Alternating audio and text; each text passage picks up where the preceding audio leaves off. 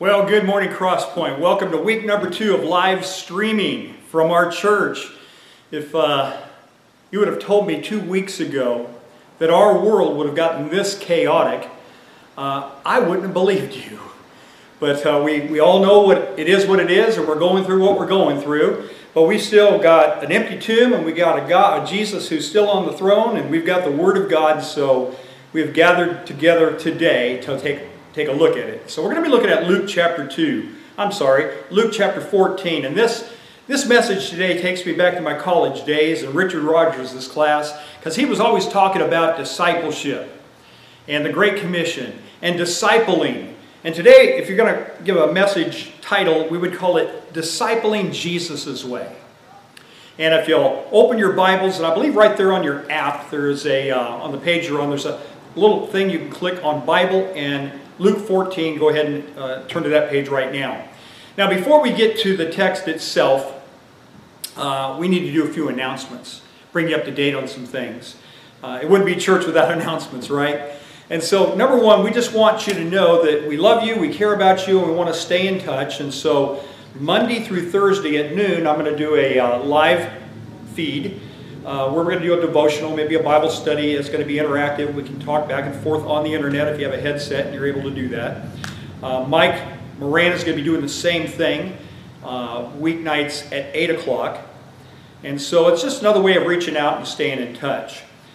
Some of you have been asking, I guess the number one question I've been getting lately is, Bruce, how do we give? If we're not allowed to go to church and meet together, although the building's not the church, you're the church, how do we give our tithes and offerings? And I appreciate that, because Crosspoint is a generous church. Crosspoint understands that the gospel to be carried on has got to cost some money. And so David Doolittle has put together a video. If you'll just go to our webpage and click on latest, all the links that we've done are on that page. In addition, next Sunday, I want us all to take communion together. And so therefore, as you're out and about this week getting your physical food, I want you to pick up some spiritual food. Fruit of the vine, some unleavened bread. If you don't want to get out and you got some grapes, you can squeeze a few grapes, I suppose. Online, there's recipes for making unleavened bread. Some of the best bread you'll ever eat is unleavened bread. So you can make it right there at home. You don't even have to go out of the house. But I want us all to take it together online next week, and so I want you to be prepared to do that. So go to the webpage, click on latest, and everything you need to know will be there. And we'll see you tomorrow at noon for our interactive Bible study. Now, by way of review, last week we talked about God being in control when everything's out of control. And wouldn't you agree with me that today our world is definitely, totally, and completely out of control? It is chaotic. And I don't believe it's going to remain that way forever. But God is in this with us. God knew the coronavirus was going to hit when it was going to hit, and God's going to see us through. But just the same, we have been given a commission called the Great Commission by our Lord and Savior Jesus Christ, and we are to make disciples. Last week we looked at an uncontrollable sea, an uncontrollable man, an uncontrollable illness, and then we looked at the most uncontrollable thing of all, an uncontrollable death. And Jesus controls all 4 of those. So He can take control of our lives and bring us peace. But He's also given us an opportunity here. The Great Commission says in Matthew 28:18-20 that Jesus has all authority, and therefore we're to go into all the world, and we're to preach the whole gospel to the whole world. We're to make disciples. We're to baptize those disciples in the name of the Father, Son, and the Holy Spirit. And then we are to teach them some more. And Jesus says, you do that and I will be with you. So it is our mission given to us by the commission of Jesus Christ Himself. And the coronavirus has not changed our mandate.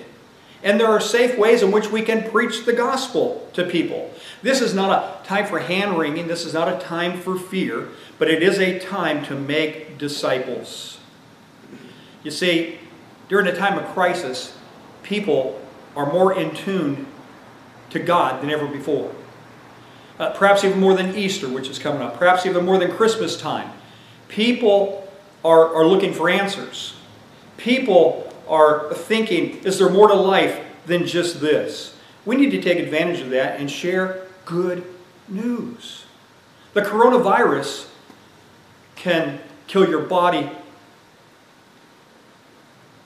but the sin virus can kill your body and your soul. And every one of us have been infected with the sin virus. And so let's make this a Romans 8:28 moment in history, where all things work together for good to those that love God, who are called according to His purpose. And so God can cause even good to come from this mess that we're all in, and we're all in it together. Now, before we get into the text, I got to say something very, very important. Two things to remember. Number one, salvation is free. You cannot earn it. You cannot buy it. You cannot pay for it. The only thing you can do with a gift is to receive it. And that's what I hope you'll do today if you haven't already. But the second thing I want you to understand is discipleship is very, very costly. And before coming to Jesus, Jesus warns us to count the cost. And so, salvation is free, discipleship is costly. Now, the background to Luke chapter 14, Jesus has spent several days discussing with the multitudes and with His disciples what being a disciple really is. And so, discipling Jesus' way really means four things. Number one, it means people are more important than the rules.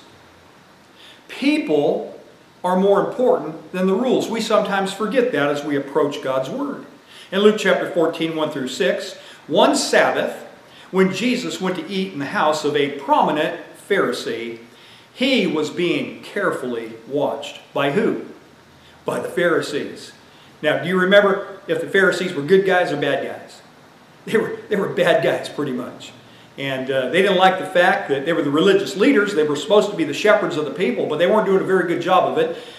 They had turned the spirit of the law into a rigid legal law, and they had turned everything into what you might call legalism today. And these Pharisees were watching Jesus very carefully.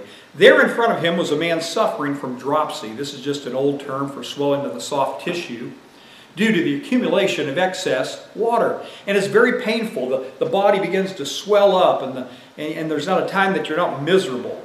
And Jesus sees this man. It's the Sabbath day, and Jesus asked the Pharisees and the experts of the law who happened to be there at this banquet, is it lawful to heal on the Sabbath or not? See, the Pharisees had been giving Jesus a hard time about healing on the Sabbath day. And so Jesus is there. He's got them present in company, and He asks them this question. He stirs the controversy. But they remained silent. You know why, don't you? If they said, yes, of course it's okay to heal on the Sabbath day, there's no controversy. But if they say, no, Jesus, you can't heal on the Sabbath day, Jesus said, well, here's the Word of God. You just put your finger on the verse and show me where it says that. And they don't have any verse to show. And so they remained silent, just like a Pharisee. So taking hold of the man, He healed him and sent him away. Then He asked them, if one of you has a son, or even an ox, that falls into a well on the Sabbath day, will you not immediately pull him out? And they had nothing to say. And so what Jesus is saying here is, rules are good. But rules were given for the benefit of man, not the other way around. The rules were set aside anytime they needed to be set aside for the benefit of man. If you recall, in the Old Testament, the Bible says, on the 8th day you are to circumcise a child according to the law of Moses. Well, what if the 8th day fell on the Sabbath day? Well, then a higher law would overrule a lower law. This law was put aside for this one. And then David, King David, well, he wasn't on the throne yet, but he was anointed by Samuel, and he was on the run from Saul, and he and his men were hungry, they were starving, and the only food available to them, if you recall, was the showbread, the food at the tabernacle. And they went ahead and ate it. Although that food was set aside for only the Levites, the priestly tribe. And yet God doesn't condemn them for it, because it benefited man. The rules are set aside anytime they need to be set aside for the benefit of man. And then one day, Jesus and the disciples were walking through a grain field, and as you get to the gleanings, the corner of the grain field, the law allowed for people to take from the corners. And they were hungry, obviously didn't have a meal that day, and so they grabbed some wheat right there from the field, ground it in their hands and ate it, and had their Wheaties, and kept on doing the work of the Lord. And the Pharisees called him out on that. And Jesus said, look, I wrote the Bible. I wrote the Word. I wrote the law. I know what I'm talking about. That was not a violation. I don't care what you think, because rules are good, but people are more important. Number two, a disciple in Jesus' way means humility is better than pride. Verses 7 through 11. When he noticed how the guests picked the places of honor at the table. Remember, he's at a banquet here of a Pharisee's house. He told them this parable. When someone invites you to a wedding feast, do not take the place of honor, for a person more distinguished than you may have been invited. If so, the host who invited both of you will come and say to you, give this man your seat. Then, humiliated, you'll have to take the least important place. Why the least important place? Why not just the next place down? Because that place has already been filled in by everybody else who's trying to get to the most important place. So you've got to go all the way to the end, to the least important place. But when you are invited, take the lowest place, so that when your host comes, he will say to you, friend, move up to a better place. Then you will be honored in the presence of all your fellow guests. For everyone who exalts himself will be humbled, and he who humbles himself will be exalted. And so people are more important than the rules. Humility is better than pride. But then there's a third thing he says. He says hospitality is superior to friendship. Hospitality is superior to friendship. Verse 12. Then Jesus said to his host, when you give a luncheon or a dinner, do not invite your friends, your brothers or relatives or rich neighbors. Now you know he means only there, right? It's okay to have dinner and lunch with a friend or with a family member. Jesus did this, even with rich guys. Jesus had one of his best friends lived in Bethany. His name was Lazarus. He had a couple of sisters named Mary and Martha. And whenever Jesus and company were in that vicinity, that's where they ate. And so it's okay to enjoy a meal with your friends, but not exclusively. Not only if you do, they may invite you back. And so will you be repaid. Have you ever taken someone to lunch, and then the next time they say, well, you know, you bought last time, so let me buy this time. Okay, and then the next time you go up, well, I bought, you bought, I bought, you bought. You're going to get into one of those messes. Jesus says, don't mess with that. But when you give a banquet, invite the poor, the crippled, the lame, and the blind, and you will be blessed. Although they cannot repay you, you will be repaid at the resurrection of the righteous. What he's saying here is, it's just a matter of when and where you want to be repaid. If you want to be repaid right here and now on earth, then invite your friends, relatives, and rich neighbors. But if you want to be repaid by God himself in heaven, then invite the poor, the crippled, the lame, and the blind. I think it's interesting, this is sort of a side note, when John the Baptist was in prison, he began thinking, is Jesus really the Messiah I should be looking for? Prison does strange things to your mind. And so while he's in there, he decides to send his disciples to Jesus with this question. Jesus, are you the Messiah? And here's the way Jesus answered. Jesus said, go tell John that the lame walk, the blind see, the deaf hear, and the poor get good news told to them. And when John heard that, he said, that's enough. He's the one. Having heard the fulfillment of prophecy, knowing that Jesus is taking care of the poor, the crippled, the lame, and the blind, I know he's the one. And in some way, isn't that what we should be about as a church? We are his hands, we are his feet. And that's what Crosspoint should be doing. Number 4, Jesus would also have disciples know Everyone is equally important to Jesus. Verses 15 to 24, he says, when one of those at the table with him heard this, he said to Jesus, "Blessed is the man who will eat at the feast of the kingdom of God." Well, then Jesus replies to this man. A certain man was preparing a great banquet and invited many guests. At the time of the banquet, he sent his servant to tell those who had been invited, "Come, for everything's ready. All things are ready. Come to the feast." We used to sing the old hymn. But they, all alike, began to make great excuses. Isn't it amazing how sometimes the Great Commission is met with great excuses? The first said, "I've just bought a field, and I must go and see it. Please excuse me." Another said, "I have something to do. I just bought 5 yoke of oxen." Man, that'd be like a brand new John Deere tractor today. "And I'm on my way to try it out. Please excuse me." Still another said, "I just got married, and so I can't come." And one says, "I got something to see." Another says, "I got something to do." And the other says, "I got something to enjoy." And the servant came back and reported this to the master. Then the owner of the house became angry. Why is he angry? He's angry because his son, Jesus Christ, has sent out an invitation to the Father's house. And Jesus is not enough to see, do, or enjoy for these folks. And so he's angry. And here's what he ordered. He ordered his servants, "Go out quickly into the streets and the alleys of the town and bring in the poor, the crippled, the lame, and the blind." There's that phrase again. "Sir," the servant said, "we've already done what you've ordered, but there's still room." Then the master told his servant, "Go out into the roads and the country lanes and make them come in. Compel them to come in so that my house will be full." The will of the master is that his house be full. I tell you, not one of those men, who's he talking to? The Pharisees.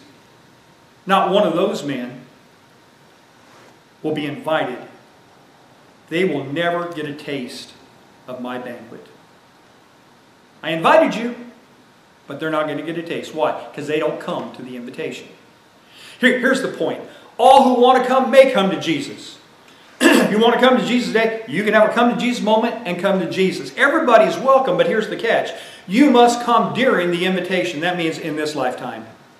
A number of years ago, my wife and I, Jane, spent some time in Palm Springs on a little vacation. We were in a little casita next to a swimming pool, and one afternoon we went out to the pool and we met a young couple in their early 30s. They had a little daughter.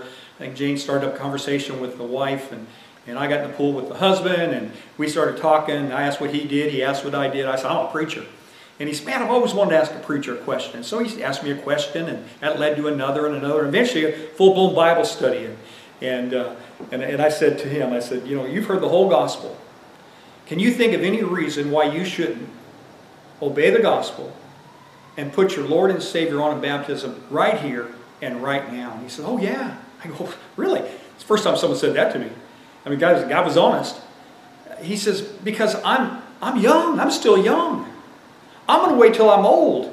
And then I'm going to tell God I'm sorry. And then I'm going to trust Him. And then I'm going to get baptized. I'm going to wait." He thought Christianity was for old people. I looked right at him and I said, "Listen, friend, you are not guaranteed tomorrow. You can get hit by a Mack truck tomorrow and it's over for you. Jesus can come between now and the time you're an old man. And it's too late." I said, "What would you say to Jesus? If He came right now, He'd say, well, I'd just say, I'm sorry. And I now believe in you." I said, No, you're missing the whole point. The whole point is, in heaven, there is no sin. That means there's no sinners. And number 2, there is no faith. You got to show some faith. You're going to be seeing Jesus face to face, eyeball to eyeball. That doesn't take any faith. It takes a certain amount of faith here on earth, not blind faith. God's given us sufficient faith from His Word. In history, the historical Christian evidences, the historicity of Jesus, the fact that He lived, he did miracles, He was tried and convicted by Pilate, He was crucified, and on the 3rd day the tomb was open and empty. That's strong evidence right there. But then we see evidence by creation, and we see there's design to this universe. Design demands a designer. Show me a painting without a painter, a building without a builder, or a creation without a creator. I believe in intelligent design, and I call that designer God. It takes faith, a little bit of faith, much more faith, much less faith, let's put it this way, than those that say everything came from nothing. How do you believe that? How are you going to go along with that? Now that takes faith. I believe there is a God and that He is the creator of our creation. That makes a whole lot more sense to me. And I believe the sun, moon, and stars are evidence of that. The order of the universe. You get our planet, 1 degree closer to the sun, and we all burn up. You get our planet 1 degree further from the sun, and we all freeze to death. We are in the perfect spot. Why? Because we have a perfect God that put us here. Everyone is equally important to Jesus. Everybody can come to Jesus, but you got to come during the invitation. Now quickly, let's get to the latter part of this text where he talks really about counting the cost. There is a cost to coming to the banquet. Again, let me remind you, salvation is free, discipleship is costly. There must be, if you're going to be a disciple of Jesus, there must be an unrivaled love. You've got to say, He is first place in my life. It's like the first commandment. There is one God and He's first place in my life. Jesus is just reiterating that fact. Large crowds were traveling with Jesus. I don't think there's really a break between what we're seeing in this conversation with the Pharisees and what Jesus is about to teach these large crowds. The scene shifts, but I think the topic is the same. They were traveling with Jesus, and Jesus knows in those large crowds there are some truth seekers. But there are some people that are thrill seekers. They're coming for the fishes and the loaves. They're coming for the miracles. They're coming because it's a great social event. It's a big gathering. When Jesus came to town, it was a real big deal. And so the best way to weed out the truth seekers from the thrill seekers is to make demands. And at some point, Jesus cuts off all the miracles, and all He does is teach the Word, and He makes demands like these. And turning to them, that's the large crowds, He said, "If anyone comes to me and does not hate," the word hate here in the Greek means to love less, so don't panic, hate his father and mother, his wife and children and brothers and sisters, yes, even his own life, he cannot be my disciple.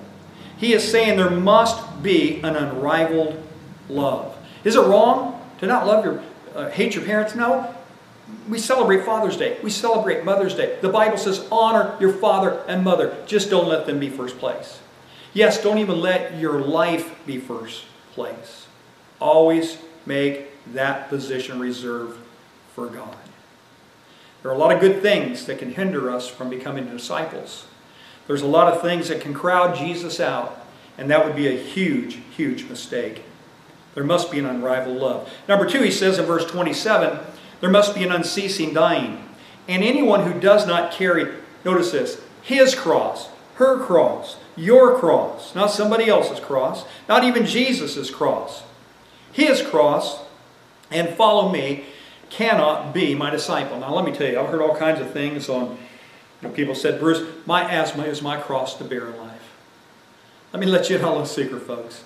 Your asthma is not your cross that God's called you to bear. Some have said, well, it's just my temper. My temper, I can be more useful, but it's just my cross to bear. That your temper is not your cross to bear. Well, it's just my unbelieving spouse. If I only had a believing spouse, well, my unbelieving spouse is my cross to bear. He or she is not your cross to bear, folks. Bearing your cross means you are so dedicated to the cause of Christ that you are willing to die for it. Your cross, he says, not his cross. He died on his, you die on yours, whatever that may be, whatever that might look like. Jesus knew as a boy what a cross stood for. Near Nazareth, where Jesus lived, there was an uprising against Rome. It was led by a fellow named Judas the Galilean, and they took possession of an armory in Sepphoris. Now, Jesus would have been about 10 to 12 years old when this took place. Rome quickly put down the insurrection, and to make an example that this should never happen again, they crucified some 2,000 Jews. Now, where this took place was about 4 miles from Jesus' house. Our church building is located in the city of Whittier, which is about 4 miles from La Habra. It would be hard for me to believe that Jesus would not have at least heard about this, being that close to where an event like that happened. He understood what it meant to die on a cross. And now he comes to us and he says, disciple, Christian, carry your cross. Not point to somebody else's cross. Not sing about the old rugged cross. But carry yours. How do I do that? What is the cross Jesus carried? Was it not the sins of the world? And in some way, shape, or form, shouldn't we feel the same weight of getting the whole gospel to the whole world? And what better time than now, when people are hungry to hear something good, some good news, and get some security in their life. Number 3, there's got to be an unafraid accounting. He gives 2 parables here. Number 1, a parable of a rash builder. Suppose one of you wants to build a tower. Will he not first, before he does anything else, sit down and estimate the cost to see if he has enough money to complete it? That's wise. For if he lays the foundation and is not able to finish it, everyone who sees it will ridicule him, saying, this fellow began to build and was not able to finish. A number of years ago in Dallas, Texas, a man decided to build these luxurious towers called the Cary Plaza Towers. And they got all the permits and the approval, and this thing was going to cost like $1 gazillion. And they laid the foundation and the girders went up, and he says, I'm going to go to Europe. And he went over there to buy the fixtures and the interior for the building. And he bought chandeliers and gold faucets and famous artwork, and he came back only to find out that the construction had stopped because he had spent all the money. The money ran out. And those Dallas winds would blow through those girders for about 2-3 long years. And it became known as the white elephant of Dallas until some investment group, I believe, bought it. But the point is this: the man was considered foolish for having started to build, but not having enough money to complete it. Make the application to the Christian life. And then he talks about a careful king. Or suppose a king is about to go into war against another king. Will he not first, again, before he does anything else, first thing to do is sit down and consider whether he is able with 10,000 men to oppose the one coming against him with 20,000. Now it is possible to do that. There have been several military leaders like Alexander the Great, Hannibal. They had better strategy, maybe better weaponry, tactics, what have you. And it's possible to defeat a larger army. But if you discover it's not possible in your case, or in this king's case, if he is not able, he will send a delegation while the other is still a long way off and will ask for terms of peace. Now the first parable deals with money. The second parable deals with men. In the first parable, if you messed up and you ran out of money, people laughed at you. You were mocked. Not that big a deal, but you don't want it. But the second one is even worse. If you messed up on that one and miscalculated, people died. Here's the point. Before you decide to become a disciple of Jesus, count the cost. Those of you who are disciples already know this. And that's why you're not panicking during a coronavirus. That's why you're praying, but not panicking. That's why you have a certain peace that passes all understanding, because you're a disciple of Jesus. And you know where you're going. You know whose you are and who you are and where you're going one day. Now, a parabolic application. He says there has to be an unqualified renunciation. In the same way, if any of you does not give up, and the word give up there means to renounce, everything he has, he cannot be my disciple. And so I must renounce all that I have, or I cannot be a disciple of Jesus. He just lays it on the line there. Years ago when I served as a youth minister here, a girl brought one of her friends, about an 18-year-old boy, I guess it was a boyfriend, to our youth group. And after about 3 months, he came to me one day and says, Bruce, I am ready to give my life to Jesus. I want you to baptize me into Christ. I said, are you serious about this? You've only been coming 3 months. You ready? Yeah, I'm ready. Okay, let's go to the library and let's have a little talk. So we went to our church library, and I opened up to this passage we're reading this morning, and Luke 14. We went through the whole thing. I said, you still ready? Have you counted the cost? You willing to do it? He says, yes, I am. And I says, okay, great. Can I see your wallet? He said, my wallet? I said, yeah, I just want to see your wallet. And so he handed his wallet. And I said, man, you got some money in here. You know, the Lord hath need of your money. And I took it out and laid it on the table next to his wallet. His eyes got about that big, but he saw what I was doing. And I said, hey, I happen to notice that you have a car. And can I have your keys? My keys? You want the keys to my car? This is hard for an 18-year-old kid. I said, you got to renounce all that you have. You said you want to be a disciple. Are you willing to do that? You know what? He reached into his pocket and he pulled out those keys and he laid them there on the table and says, yes, I am. And handed me his car keys. I noticed he had a nice wristwatch on. And I said, that's a nice wristwatch. I think the Lord hath need of it. And he says, oh, okay. He takes it off, puts it over here. And now I've got his wallet, I've got his keys, and I got his wristwatch. And I said, I believe you are willing to renounce all that you have. And the Lord sees that. And I notice you also bring kids to youth group, you bring kids to devotionals, and you use your car for the Lord. And so the Lord wants you to have your car keys back. But remember, it's God's car. And He lets you use it. And you're going to need to put gas in that car. So here's your wallet, here's your money back, because you're going to need gas to get around in. But remember, it's God's money. Use it for Him. And number 3, He wants you to get to youth group on time. And so here's your watch back. But remember, it all belongs to you. Renounce it all. So if you lose it, it's no big deal because it wasn't really yours in the first place. But use it for God is the whole intention here. And that night, we baptized him into Christ, and he and all his things went to bed holy unto Jehovah. Common everyday things, like a watch and a car and money, became holy in his hands because he used them for God. Number 5, an unavoidable alternative. 34 and 35, we're almost done with this chapter. What if I'm not willing to do this counting the cost thing? Salt is good, Jesus said, but if it loses its saltiness, how can it be made salty again? It is fit neither for the soil nor for the manure pile. It is thrown out. He who has an ear, let him hear. Are you hearing this morning? Are you listening this morning? Let me quickly wrap up with the conduct of a disciple. Once you're in, you're to abide in the Word, John 8, 31, 32. Once you're in, you're to die to self, sin, and society, John 12, 24 to 26. Once you're in, you're to love the brothers, John 13, 34 and 35. And once you're in, go and bear lasting fruit, John 15, 8 and 16. Here's your takeaway today. Crosspoint, we're about to wrap this thing up. Salvation is free. Discipleship is very, very costly. But know this, the reward is worth it. Get it? Got it? I heard you. Good. Let's pray. Dear God, thank you for the privilege of being your disciples. We pray that we don't take discipleship lightly.